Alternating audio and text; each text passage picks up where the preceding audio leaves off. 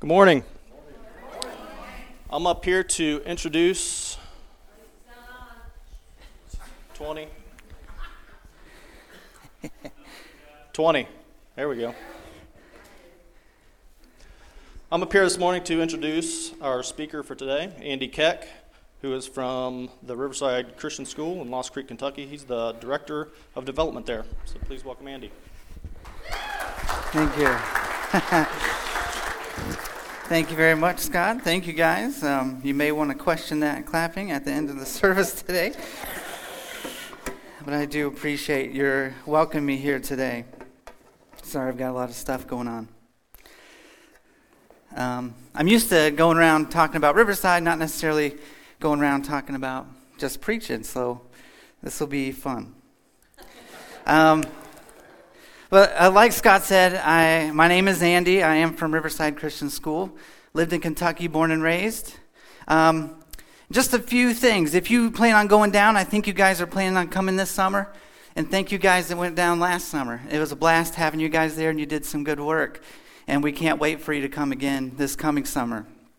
But just a few things you might need to know about the culture of Eastern Kentucky. I didn't bring my slide that has where Lost Creek is located on the map, but I found, you know how Michigan people can do that with their hand? You can do that with Kentucky as well. I figured that out. So you can just make a Kentucky that looks kind of like Kentucky, and we're right there, boom. The heart of southeastern Kentucky, that's us.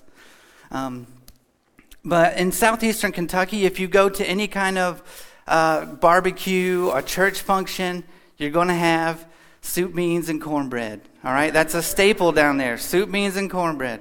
I see some of you guys enjoy it, right? But the cornbread down there, my parents are from Indiana, and we got that sweet, almost cakey cornbread. I love it. Down there, they cook it in a skillet. It's salty, and it's dry, and you take a bite, and moisture disappears from your body, just like that. But you're going to get it in Eastern Kentucky, soup, beans, and cornbread. Nothing in Eastern Kentucky is done in the morning. I don't know why, but for some reason they chose to substitute in with of. So if you're down there, you like a good cup of coffee in the morning? Nope. Down there, you like a good cup of coffee of the morning. I like my coffee of the morning. That's how they say it. And just so you know, it's pronounced Louisville, okay? If you live in Kentucky, it's pronounced Louisville. And here's a little joke you can get your friends on, whatever. They got me on this when I was little. How do you pronounce the capital of Kentucky? Is it Louisville or Louisville? You know now that it's pronounced No, Frankfurt. Yeah. Some of you got it. Some of you knew. See, they got me on that too. I can't say nothing. It's Frankfurt, but that's a good one you can get your friends on. Anyway, and they're sad. They're still depressed that Kentucky lost the first game. They're still weeping and all that, but that's okay. It happens. But just a little update about Riverside. I can't come up here and not talk about it a little bit. Go like that. I knew I'd mess it up, Tom. There. Nope. I told you. Oh, one too many. Yeah, no, sorry, I touched it. I'll do it. Tom, thank you. He knows what he's doing back there. I'm going to mess it up. Okay, so you know we had the flood, right? About a year ago, a little over a year ago. We're still recovering from that. It's not something that's completely out of our minds. There's some work that's still going on. So if you come this summer, we may be still working on some of the flood damage. This is one of the hallways we haven't even touched yet. It's still got subfloor, all that needs to be replaced. There's, I think, 3 total classrooms that need to be redone this summer that haven't been touched because of the flood. And then we're getting some long-term damage because of the result of the flood. So this was a doorway that we actually fixed, but you know the price of lumber is really expensive, so we tried to save as much subfloor as we could, and we dried it. Apparently it wasn't dry enough, and so it's starting to break, and we're getting big bows in the floor, and so just a lot of problems with the flood. So we're still dealing with that at the school. So that's still ongoing. We did, however, last time I was here, I know I said one of our needs was the heating and cooling. Praise the Lord, we raised the money for that. Thanks to donors like you folks that helped us get this. And so these are going in to all the classrooms are going to have these. And hopefully we'll have it up and going before school is over with. They told us they'd have it before Christmas, but you know how that goes, right? So those are going in. Hopefully that'll be up and running, and they'll have heat and cooling in all the rooms. It'll be efficient. It'll be nice. So that's a praise. And these are our kids. 70 kids going to Riverside this year. And so we're so glad to have them. Yeah. Learning about Jesus. And we have a new staff member. I don't have her picture up here because you know her. Rachel Starnes is at Riverside. Yes. And we're so glad that she came, and she's doing phenomenal. The kids love her. She's fitting right into the community, and it's been such a blessing. So thank you for sharing her with us. Like you had anything to do with it, right? Just kidding. We're so glad that she's there. But let's get into this sermon today. It comes from Luke chapter 17, if you want to look it up, verses 11 through 19. And we're going to be talking about love today, and you're going to be like, what does this scripture have to do with love? Well, we're going to talk about it. Okay? Let's get into it. Let's just go ahead and read the word this morning. Now, on his way to Jerusalem, Jesus traveled along the border between Samaria and Galilee. As he was going into the village, 10 men who had leprosy met him. They stood at a distance and called out in a loud voice, "Jesus, Master, have pity on us." And when he saw them, he said, "Go show yourselves to the priest." And as they went, they were cleansed. One of them, when he saw that he was healed, came back and praised God in a loud voice. He threw himself at Jesus' feet and he thanked him. And he was a Samaritan. Jesus asked, "Were there not all 10 cleansed? Where are the other 9? Has no one returned to give praise to God except this foreigner?" Then he said to him, "Rise and go. Your faith has made you well." May God bless the reading of his word. Let's pray. God, we thank you so much for your word that you give to us, that it's alive and active. And if we really study, we get into it, we make it part of our lives, that it will change lives. It will change ours and it will change others. And we just pray, Lord, that we be doers of the word and not just hearers only. We love you. We thank you for this scripture. In Jesus' name, amen. All right, so that's the scripture. It's a story we've probably all heard before. We may not know it real well. We've probably heard it referenced at least a little bit. But one thing that love causes us to do is love will always cause you to do the unusual, right? Love will make you take maybe some norms of society and turn them on their heads. Jesus is a tremendous example of that, and he gives us some examples in these scriptures here today. Now, I couldn't decide on a title whether it was Loving the Unlovable or Loving Unconditionally. You can decide for yourself. But we're going to talk about love.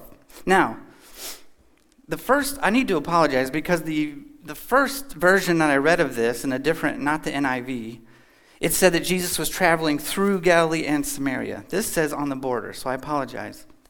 But the first thing is Jesus didn't care who you were. That's the cool thing about Jesus. He didn't judge anyone based upon their political views or where they came from, if they're a hick from Kentucky, right? Jesus didn't care about that kind of thing. And so here we have the kingdoms, if you want to know like what it looked like in Jesus' day.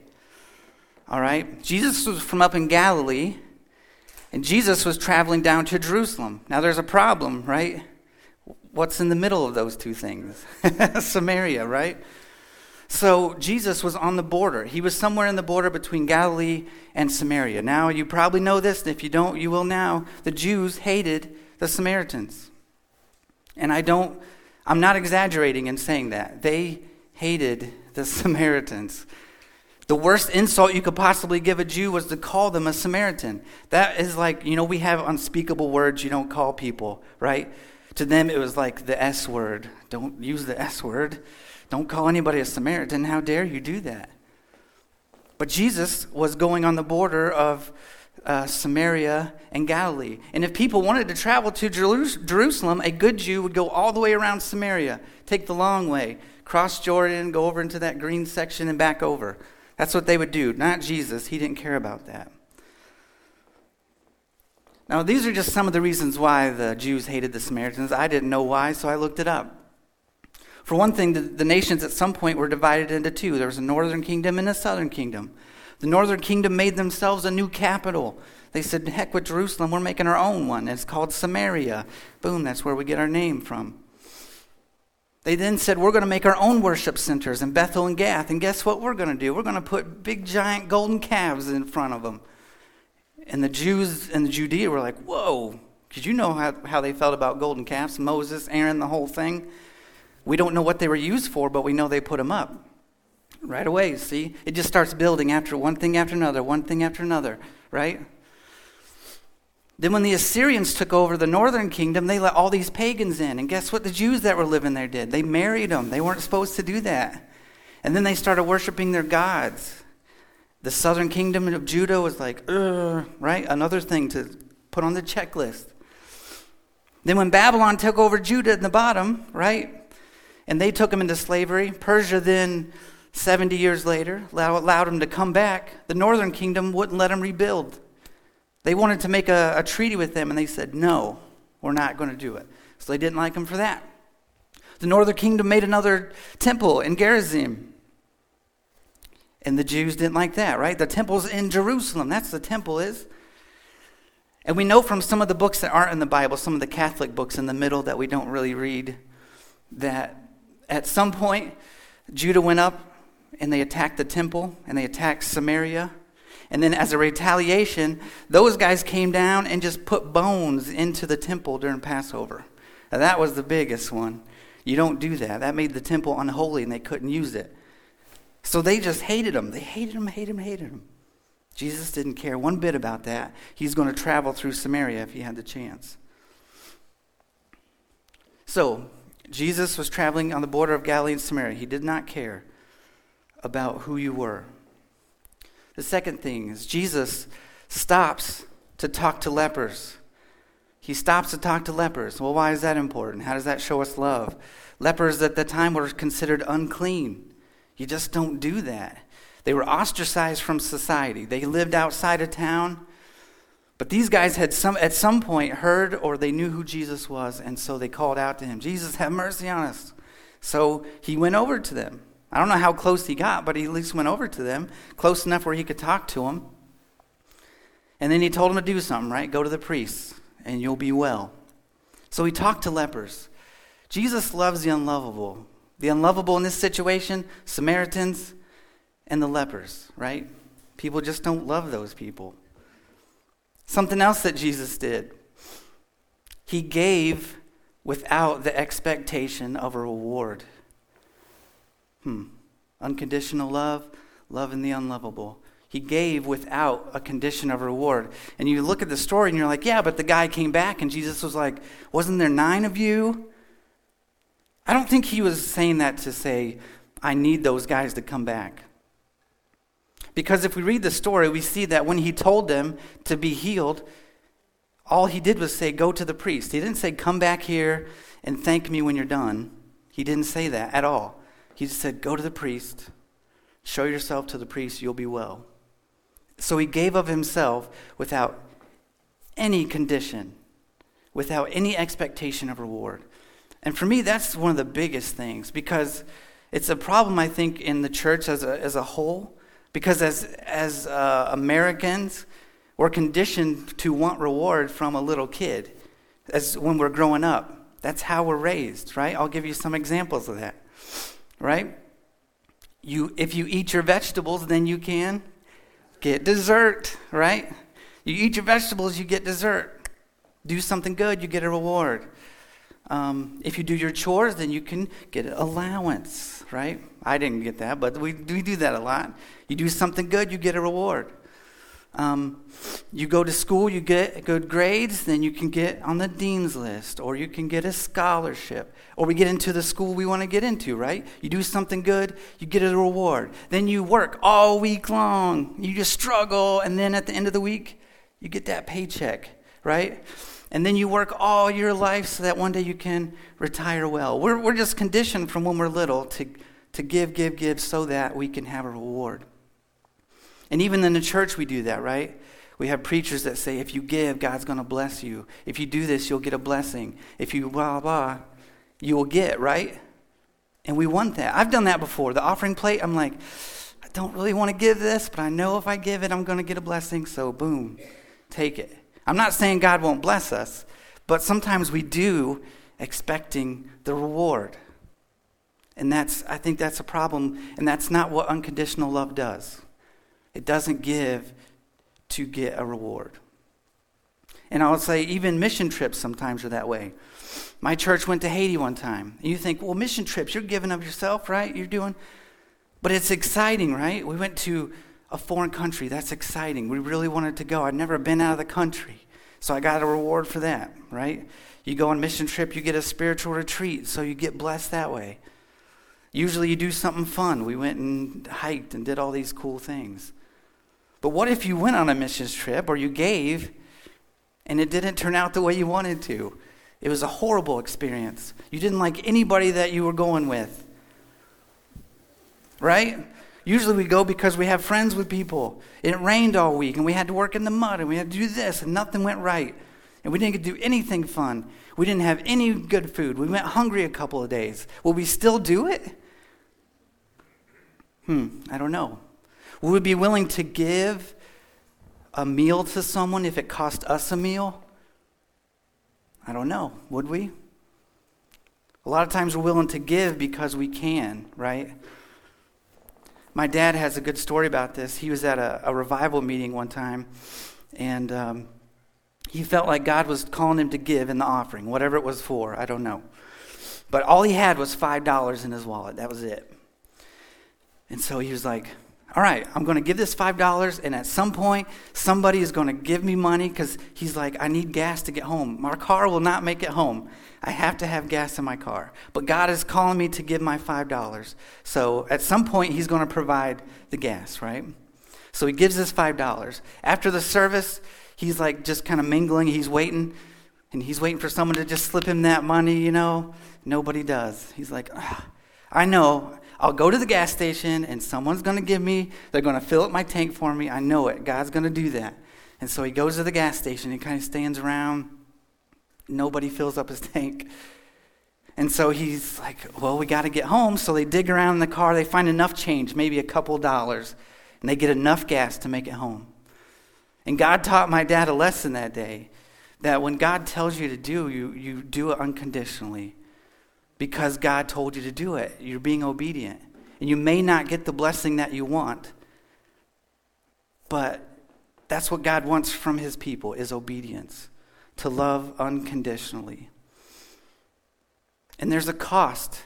There's a cost to unconditional love, to loving the unlovable. There's always a cost. Unfortunately. But here's the cost for Jesus. By going into Samaria, Jesus put himself in danger. He put his own body in danger, right? The Samaritans were famous for attacking people on the road if they traveled through. So the story of the Good Samaritan, that was it would have started, if that's a movie, it would start based on a true story, right? Because it happened all the time. So he put himself in danger. Sometimes if we're obedient to God, there's countries where Christianity is not legal. And so if you go there, you might get arrested, or are we willing to do that? Are we willing to sacrifice our own selves, right? If someone's on the side of the road and you stop, you're putting yourself in jeopardy. You don't know. Is that going to be a creepo, or am I going to get hit by a car? I don't know. But unconditional love sometimes puts itself in danger. I'm not saying do it. I'm just saying if God is calling you to that position, sometimes you have to put yourself in danger. Unconditional love will sometimes put its reputation on the line. Jesus put his reputation on the line. Here he was, a rabbi, right? He was this teacher of the law. Thousands of people would talk to him. He was saying he's the Messiah, but yet he's talking to Samaritans, and he's talking to lepers. Who does that? Right? Even in the New Testament, if you read it, people call him a Samaritan. They use that word on him, which was the worst insult you possibly could, right? Sometimes unconditional love puts our reputation on the line. What are people going to think if I talk to that person? If I'm hanging out with the weirdo at work, right? If I'm talking to the homeless person on the street, or whatever it is, the drunk that keeps going up and down the road every day. What are people going to think about me, right? Sometimes unconditional love puts its reputation on the line. And it took Jesus valuable time to talk to these people, didn't it? We don't think about that. In the story, it took us all 3 seconds to read that, but we know it had to take longer than that, right? It had to have taken longer than that. But Jesus was on a mission, right? We know he was the Messiah. He only had 3 years to convince the world that he was the Messiah. And he was on his way to Jerusalem. He didn't have time to stop and talk to a couple of lepers. Come on, guys, I'm the Messiah. What do you expect out of me? But he took time out to love the unlovable. Sometimes it takes our time. We see that person on the side of the road. I ain't got time for you. I have to get to McDonald's. Whatever it is. I don't know what it is.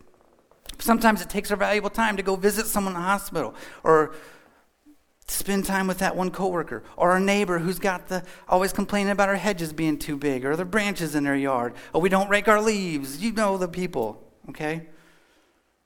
Sometimes it takes time. And this wasn't a problem for Jesus, but it's a problem for us. Because he didn't have an ego. But sometimes loving the unlovable makes us take a hit to our ego. Our pride gets hit. Man, we're prideful people sometimes, right? You ever done this? Hold the door open for someone. They walk through, they don't say anything, right?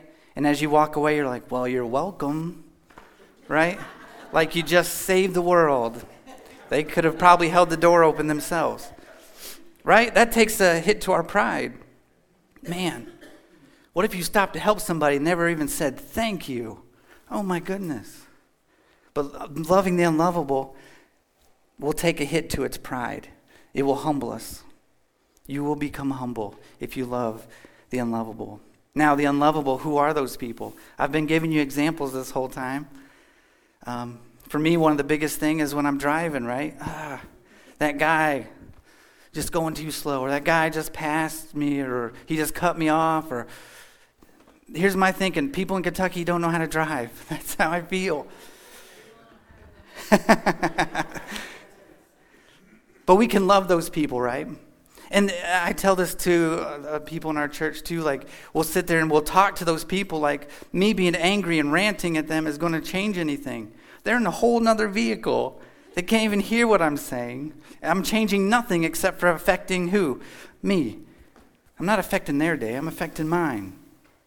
But we can love those people. We can love our neighbors, the people at work, people maybe in our family, right?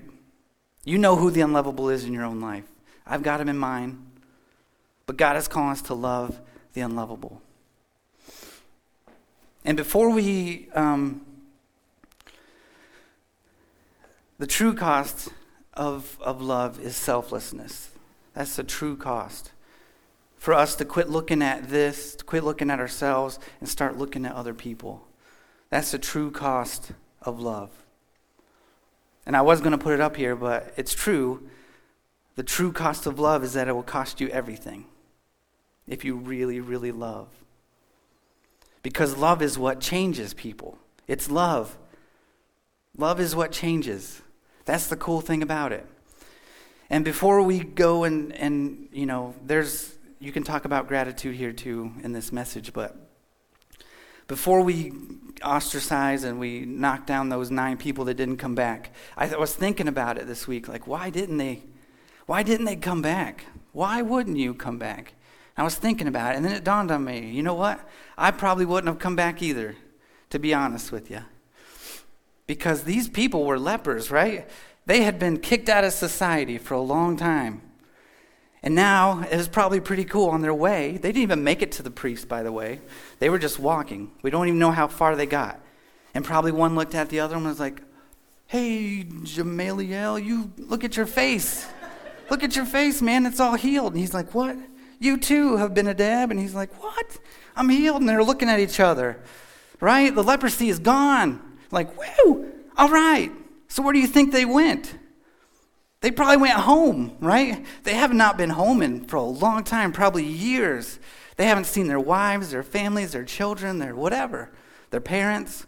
They probably went home. I probably would have done the same thing. I probably would have took off. Not to say that you shouldn't go back and thank Jesus. You should definitely do that. But just the excitement of being healed and not being part of your family for that long, they probably just ran straight home and hugged their families. We probably all would do that, right? But going back to love, love changes things. Because the one who did come back, he came back because he realized who Jesus was. And the thing we need to remember about love is we don't win them over every single time. But we still got to love them anyway. Out of the 10, only one came back. And he came back because he realized who Jesus was. You see, these 10 men had probably heard about Jesus. Maybe they watched him from a distance, and they saw that he could give them stuff, right? Sometimes we're in the church, we're like that. Give me Jesus. Bless me, give me, right? And that's what they wanted. And Jesus gave them that. But this one guy, the Samaritan, finally realized who Jesus was. And that caused him to come running and fall at Jesus' feet. And Jesus said, "Get up, your faith has made you well." And I was thinking about that. He was already healed. Jesus didn't take the healing away from those other 9 either. So what was he healed from? He was already healed. It was a spiritual healing, right? He'd done it before in the New Testament. The guy who came from the ceiling, right? He said, "You're forgiven, your faith has made you well." Not a healing on the outside, but healing on the inside. And that's what love does. Love causes people to see Jesus for who he really is. So we have to love the unlovable, no matter what the cost. Whoever it is that God's calling you to love today, he wants you to do it. He wants you to be obedient, even if it costs you everything, so that they can find Jesus Christ. That's what he wants. And there was some Pharisees trying to get Jesus to trip him up, right? So they asked him, "What's the greatest commandment?" And Jesus said, "First, both of them have to do with love. Both of them.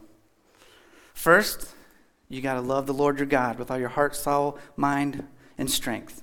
That is your whole being, if you didn't realize. That's everything you are. Love the Lord your God. The second, he said, is just like it. They're almost level. Love your neighbor as yourself." And then he tells the disciples later, he said, "There's only one thing that's going to tell people who you are, truly are, that you're my followers. It's not your t-shirt you wear. It's not a protest sign you might hold up. It's not a book you carry around. It's not the fact that you drove here and walked into this building today. There's only one thing that tells people that you follow Christ. One. And that's love. Love will tell people who you truly are. And love will change lives. So let's go out and let's love the unlovable. All right, let's pray.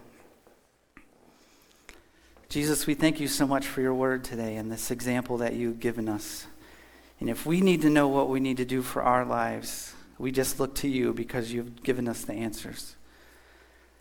And may we go out there and love the unlovable. It's not easy to do. Give us strength that we need. Give us the humility that we need so that we can change the world around us through love. And we can only love because you have loved us, and we thank you so much for that. So go with each one as they go into their own mission field, that the world could be changed through you and through love. In Jesus' name, amen.